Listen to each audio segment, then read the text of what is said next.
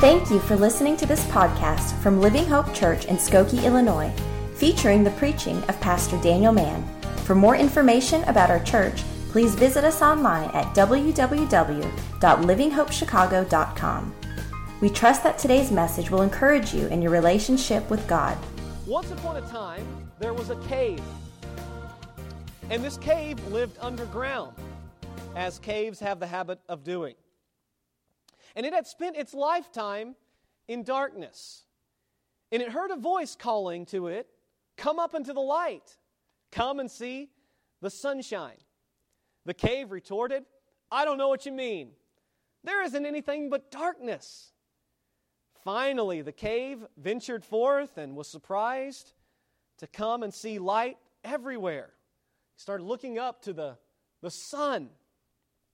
And the cave said, "Come with me," said to the sun, "and come and see the darkness." The sun asked, "What is darkness?" The cave replied, "Come and see." One day the sun accepted the invitation, and as the sun entered into the cave, the sun said to the cave, "Now show me your darkness." But the darkness was gone. So what does that allegory have to do with the message today? Last week we learned that light is used metaphorically in the Bible to describe righteousness and truth. Darkness is often used metaphorically in the Bible to speak of evil, of deception, and of ignorance. And there was a time when humanity did not know what darkness was. When God created Adam and Eve in the garden, they were perfect and innocent. They had never experienced this metaphorical darkness that we're talking about today. I'm not talking about the darkness of the sun and the moon and all that, day and night. We're talking about evil and sin and deception and ignorance. They had never experienced that darkness before. God created Adam and Eve perfect, in a perfect environment. They lived in the light with God. But that all changed. Before, it was a world full of light, walking in the presence of God. Think about this. It was a world where there was no murder, there was no rape, there was no terrorism, there's no racism, there's no hate, there's no adultery, there's no lying. A world that's perfect, no darkness, all light. Until Adam and Eve rebelled against God, sinned against God. And when they sinned, they were plunged into darkness, along with all that would be born of them, which includes you and I. We call that the fall of man. But yet the Bible tells us, and the narrative of the Bible is that although that we're in darkness and walking in darkness, and that the world is engulfed in darkness, the Bible tells us that God has given us light. That Jesus Christ is the light of the world. And that God in His mercy has sent His Son into the world to give light. We read about it even this morning, what Joe said, that He's come to be a light to the Gentiles. He's come to guide our feet as the light into the way of peace. And so Jesus came. Jesus was born. Light entered into the world. But here's the problem. Many people remained in darkness. The light was shining. The light had come, but people remained in darkness. Now, here's a question I have for us this morning. Why would anyone choose to remain in darkness when they could come to the light? We just read that little allegory.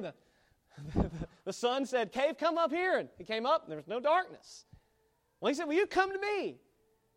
When the light came down to where the cave was underground, the darkness vanished. Why would anyone want to stay in darkness when they could come to the light? Well, the answer is actually fairly simple.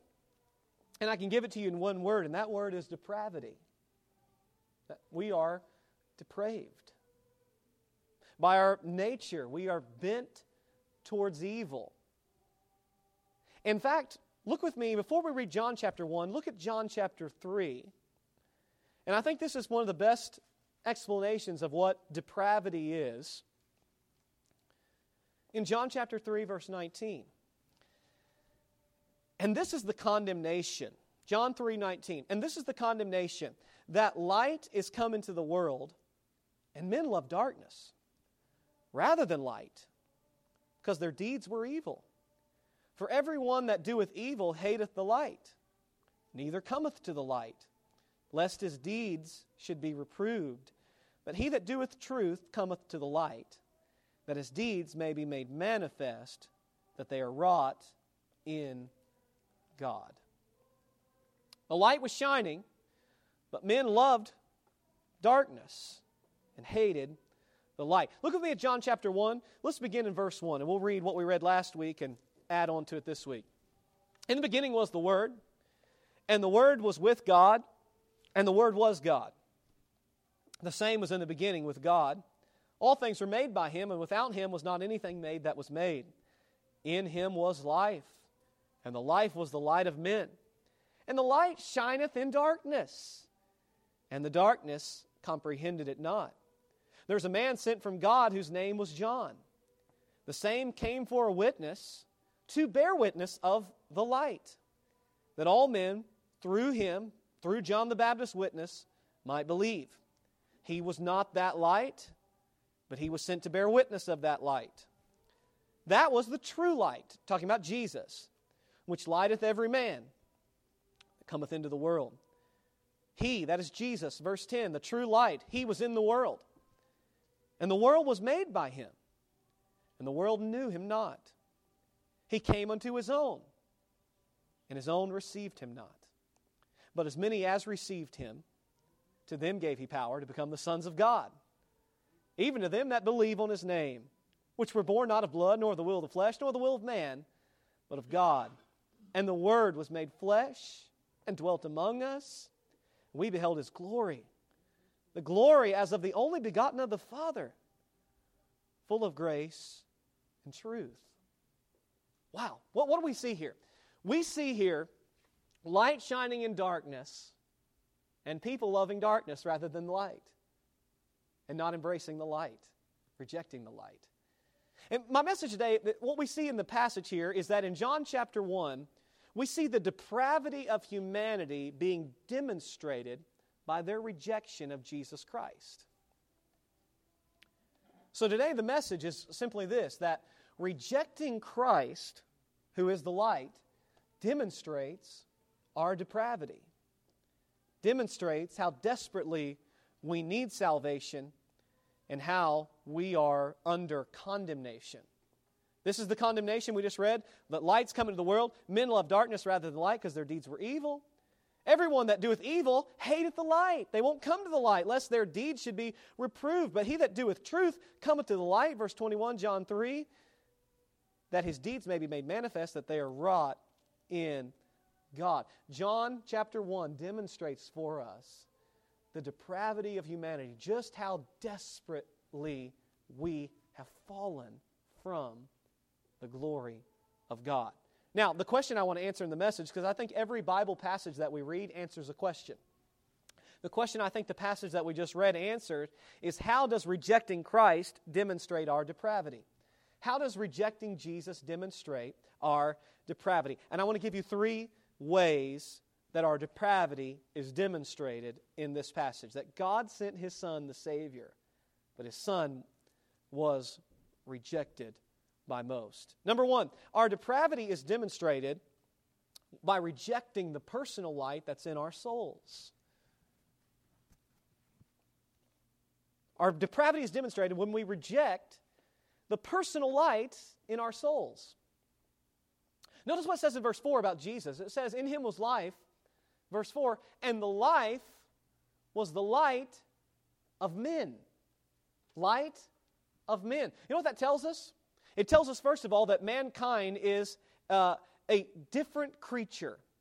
He's created differently than any other being that God created, any other animal or any other type of creation.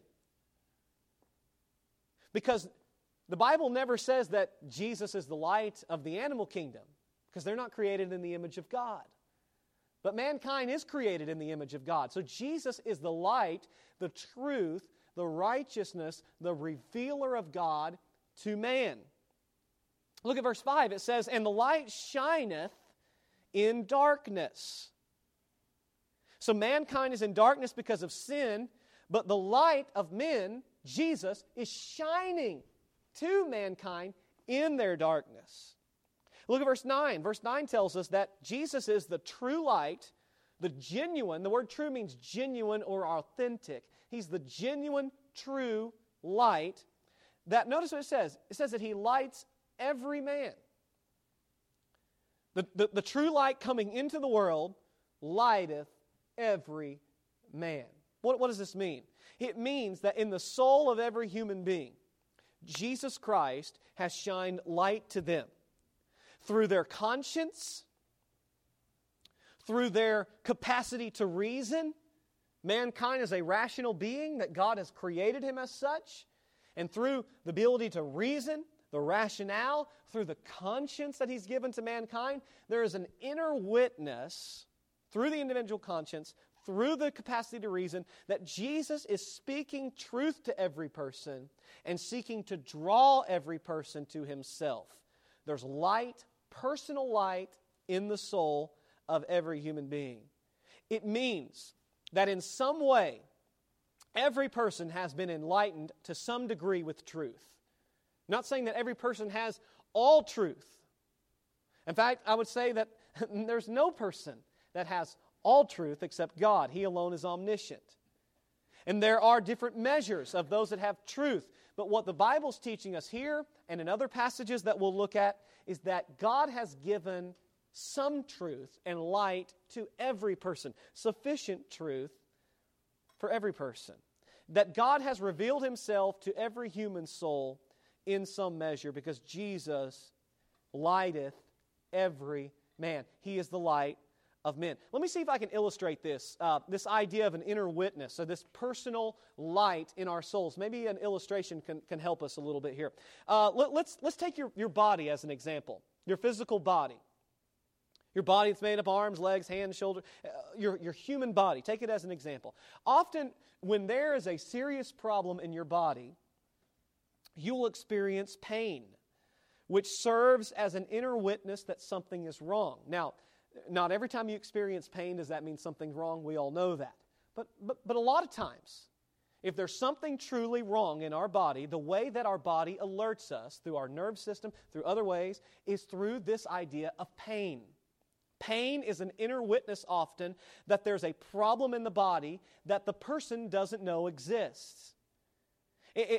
Physical pain often alerts a person to a problem that they don't know exists. It seems to work like this. Follow with me. That the person has reoccurring pain, then they get evaluated by a doctor, and then there's a diagnosis, and then there's treatment. Seems to be, now I may be missing some things in between there, but I think it's a pretty good summary of what happens. Someone has pain. If that pain keeps reoccurring, it alerts them to a problem. If it just happens once, then maybe it was just some kind of odd thing going on in the nerve system. If it's reoccurring pain, reoccurring problem, they go and see a doctor, they go and get a diagnosis, then there's treatment. So that like pain, listen, like pain that operates as light, that there's a problem in our body, Jesus is the light in our souls that shows us that we have a deep malady, that we have a deep, deep problem. In fact, Romans chapter 2, I may have this on the screen, I do. Romans chapter 2 verse 14 says that, "For when the Gentiles, which have not the law, do by nature the things contained in the law, these having not the law, are a law unto themselves." What does that mean? He goes on to explain, verse 15, "which show the work of the law written in their hearts." So God, through the conscience, has written His law in the heart, also bearing witness.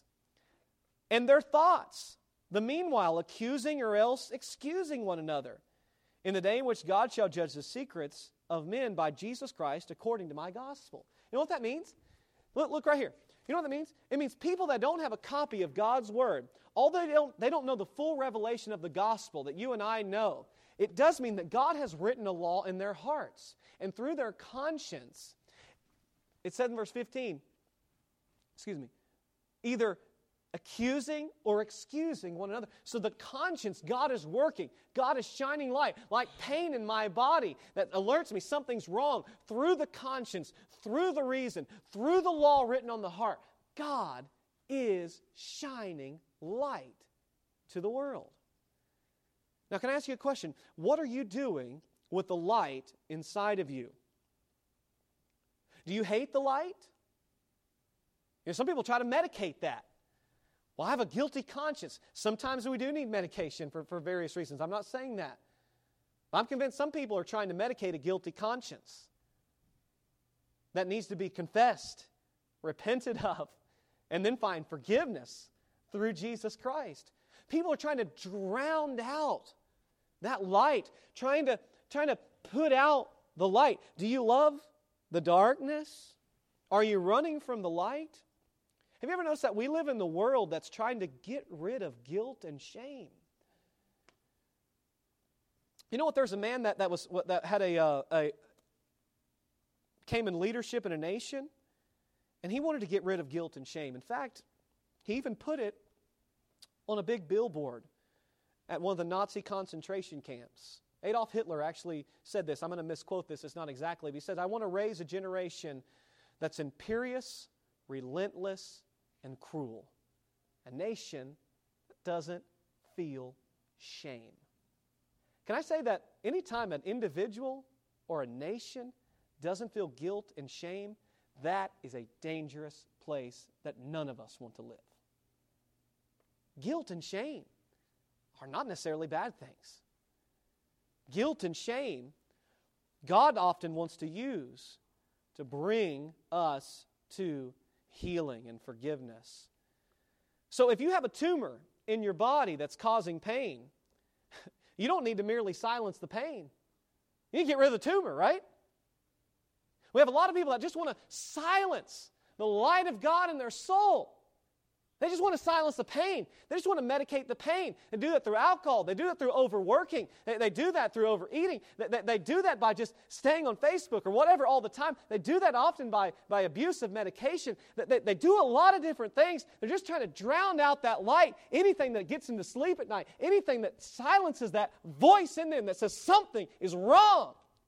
But what we need to do is not just silence the pain. We need to remove the source. Not just the symptom. You know what I found? The symptom goes away when the source is removed. That's why John Newton wrote the words, "'Twas grace that taught my heart to fear, and grace my fears relieved." My grace, my fears relieved. I used to be so terrified of dying. You know why? God was shining the light in my soul. Something's wrong. When I came to Christ, the light He banished. We need to remove the tumor. That guilt and shame is often the light of Jesus drawing you and I to salvation. Don't reject His light in your soul. But that's what's happened in the world. Jesus is the light of men. He lighteth every man. He's shining in the darkness. But our depravity is demonstrated by the fact that we reject that personal light in our souls. Number two, our depravity is demonstrated from this passage when we reject the witnesses God has sent into our lives. What do I mean by that? Well, look what it says in verse 6, that there was a man sent from God whose name was John. Verse 7, the same came for a witness, to bear witness of the light, that all men through him might believe. Verse 8, he was not that light, but was sent to bear witness of that light. That was the true light, which lighteth every man that cometh into the world. Twice the word sent is used, referring to John the Baptist. 3 times the word witness is used in this passage. There was nothing divine about John the Baptist. Verse 9 makes that clear. He wasn't the Messiah. He wasn't God in the flesh. He wasn't the light. He was a witness to the light. And that, what does it mean that he was sent by God? It means he was given special purpose to announce to people that Jesus is the true light. That when Jesus stepped onto the scene, that He was to announce, behold, the Lamb of God that takes away the sin of the world. This is the one that's come. This is our Redeemer. This is the one who's going to shed His blood that our sins could be forgiven. This is the one that's going to take us back to God. This is the one that's going to bring forgiveness and hope. And He was sent to bear witness of the light. You see, a moment ago as we were studying, we learned about the light within the soul of every man, that lighteth every man. Jesus lighting every man's soul. That may be referred to as an internal witness. John the Baptist is an external witness.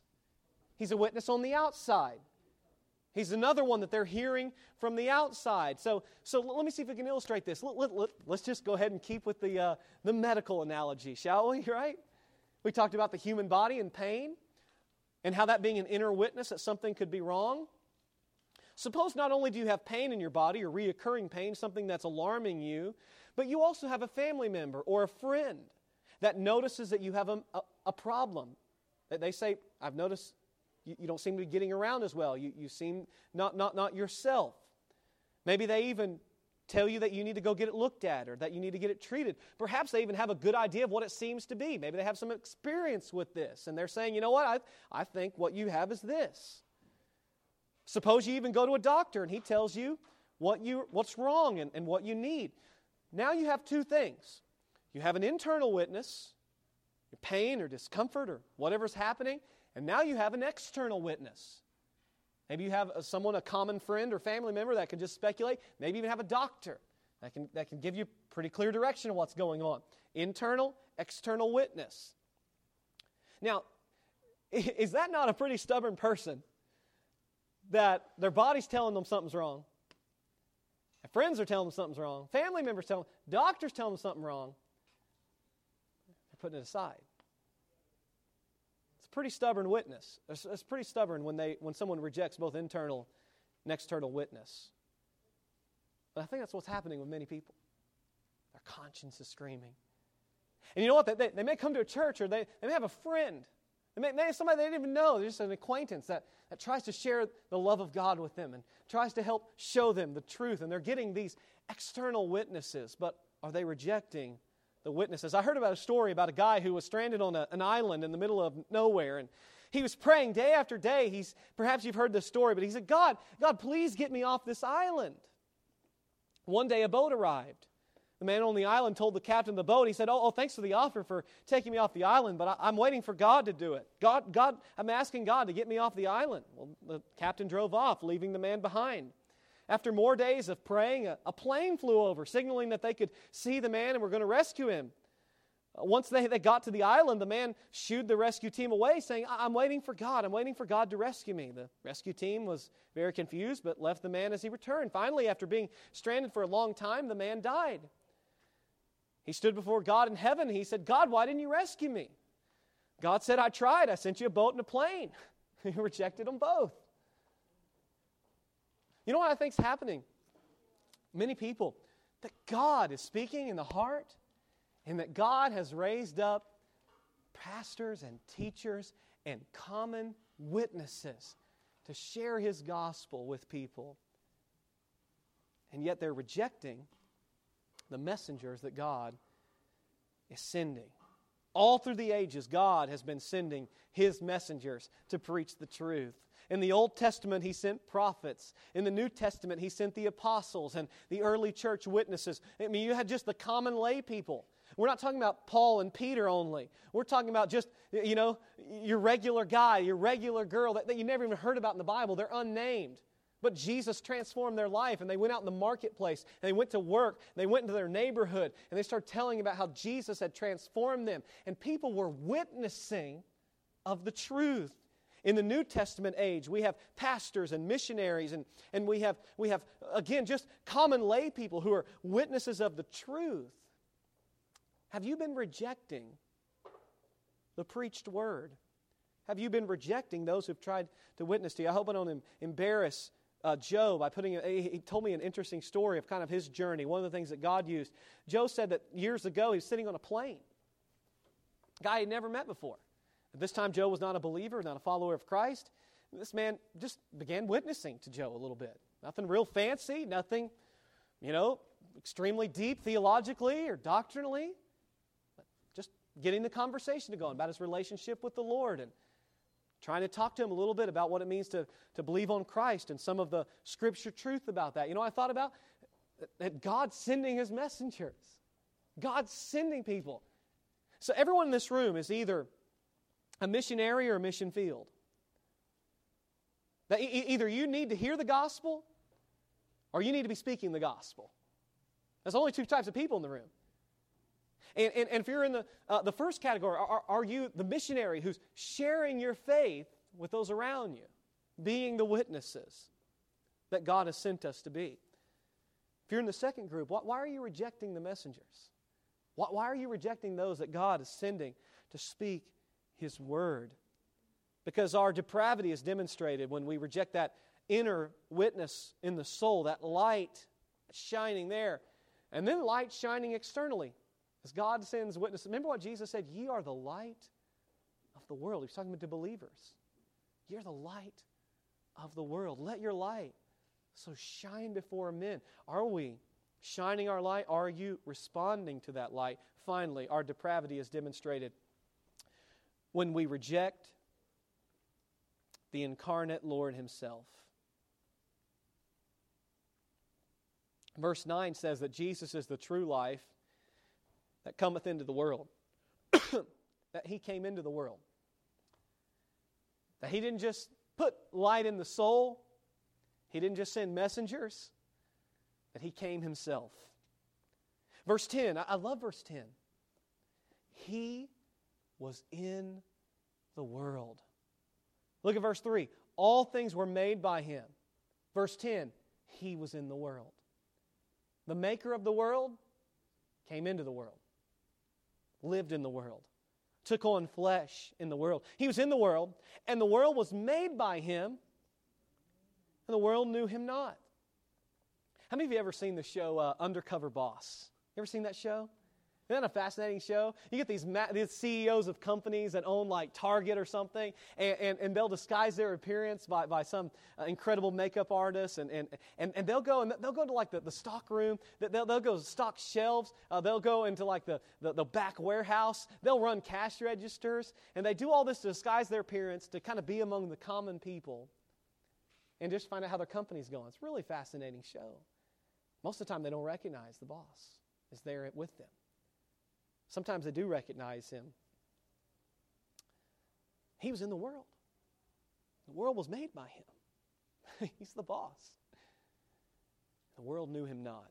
Came into His own received Him not. His own here is referring to the nation of Israel, the chosen people of God. He was literally born unto them. He was born of the house of Israel. He was a child of David, King David, that is. Mary was a descendant of King David. Joseph was also a descendant of King David. He came to the nation of Israel, those that had received the promises, those that had received the prophecies, and they received Him not.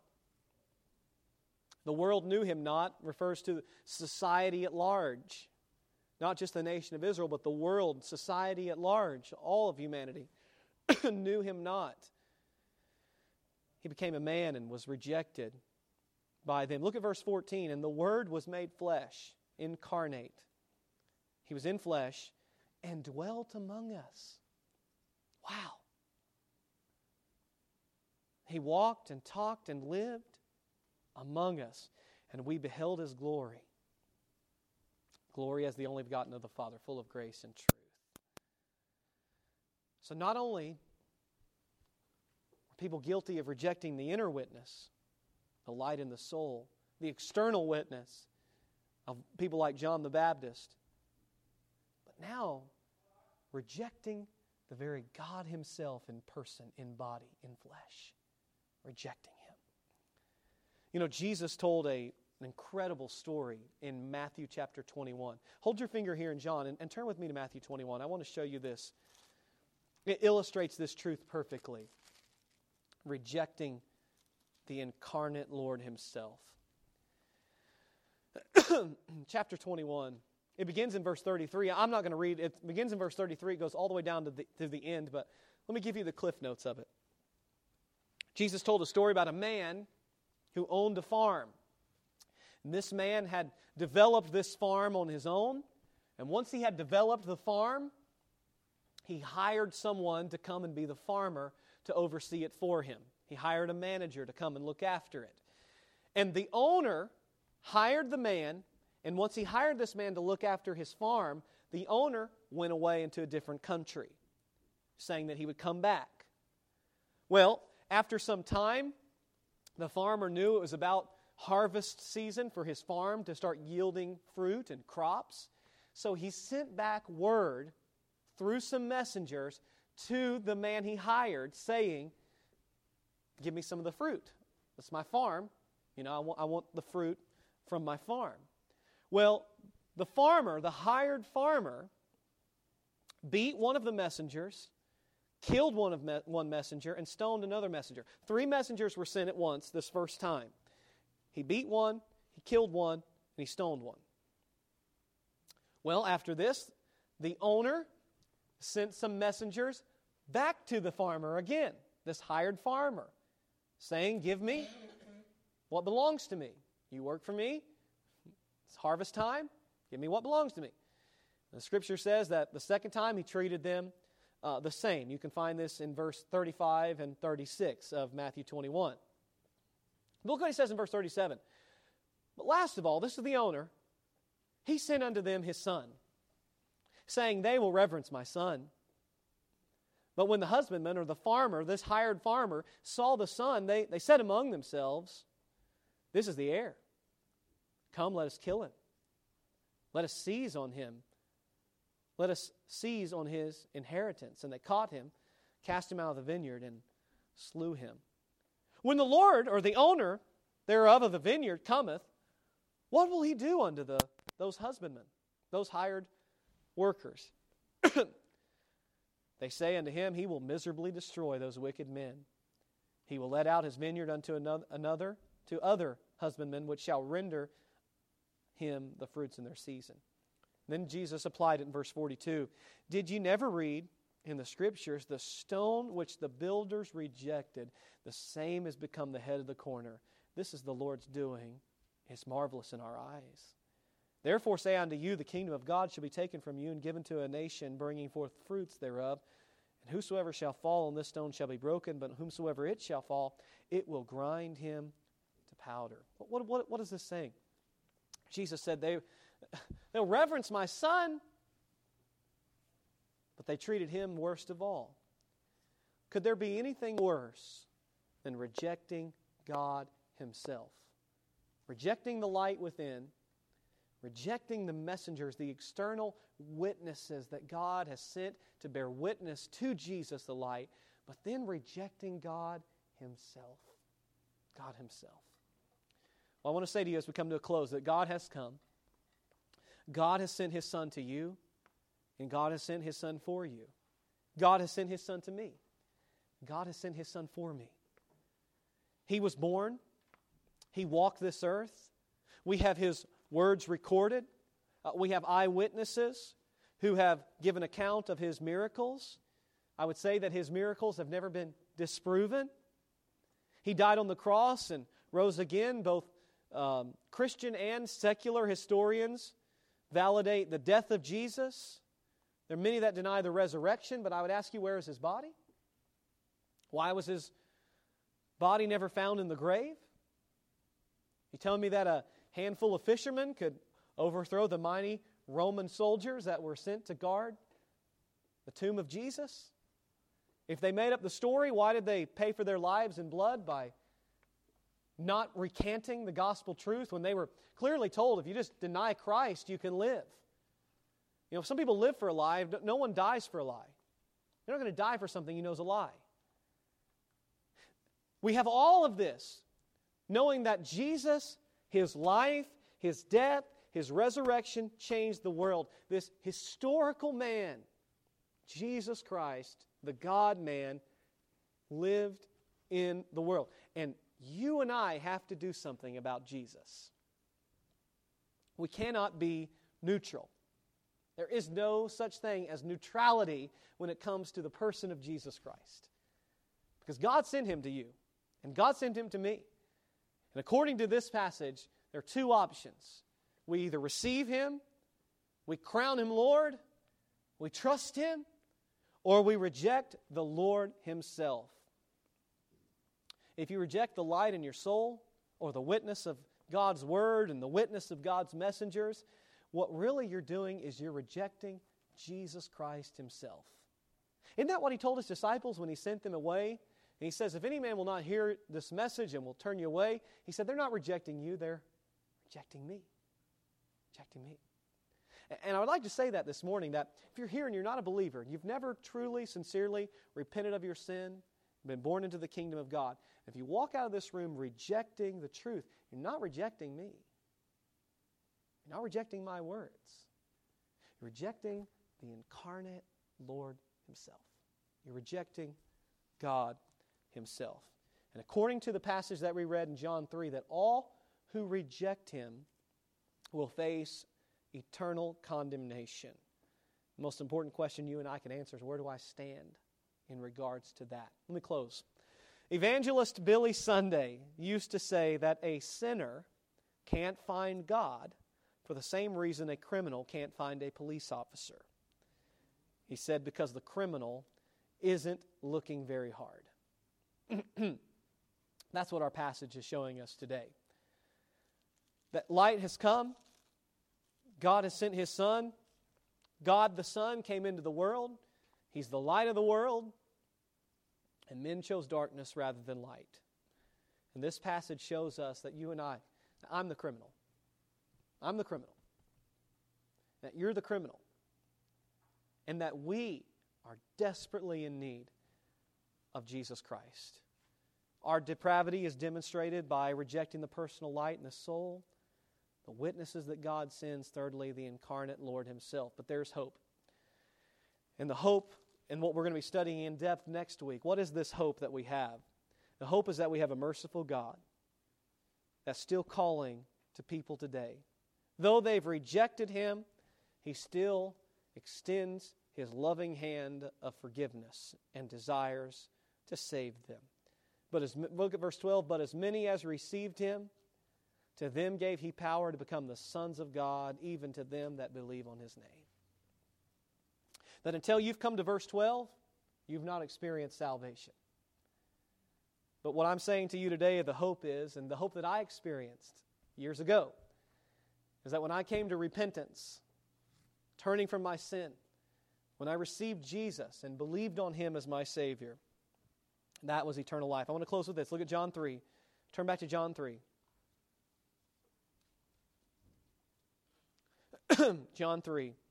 Look at verse 15.